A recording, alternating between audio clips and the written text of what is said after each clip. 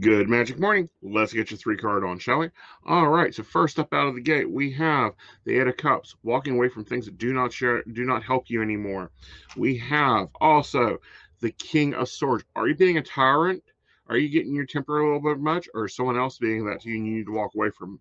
And then we have, of course, Justice. By the end of the day, things settle themselves back out.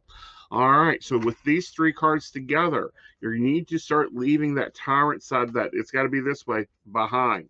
You're going to probably also have to get yourself back into balance, get yourself more focused.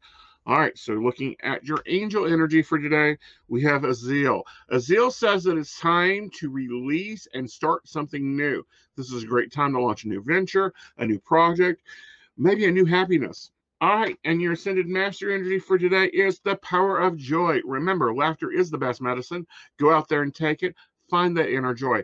These two together is what's making you happy. It needs to become your new project. If you are not happy, bye birdie. Walk away from it. Walk away. Remember, that was our first message for today, and move forward. All right, you guys have a magical day. Remember that I have appointments available if you need me. And as always, bye.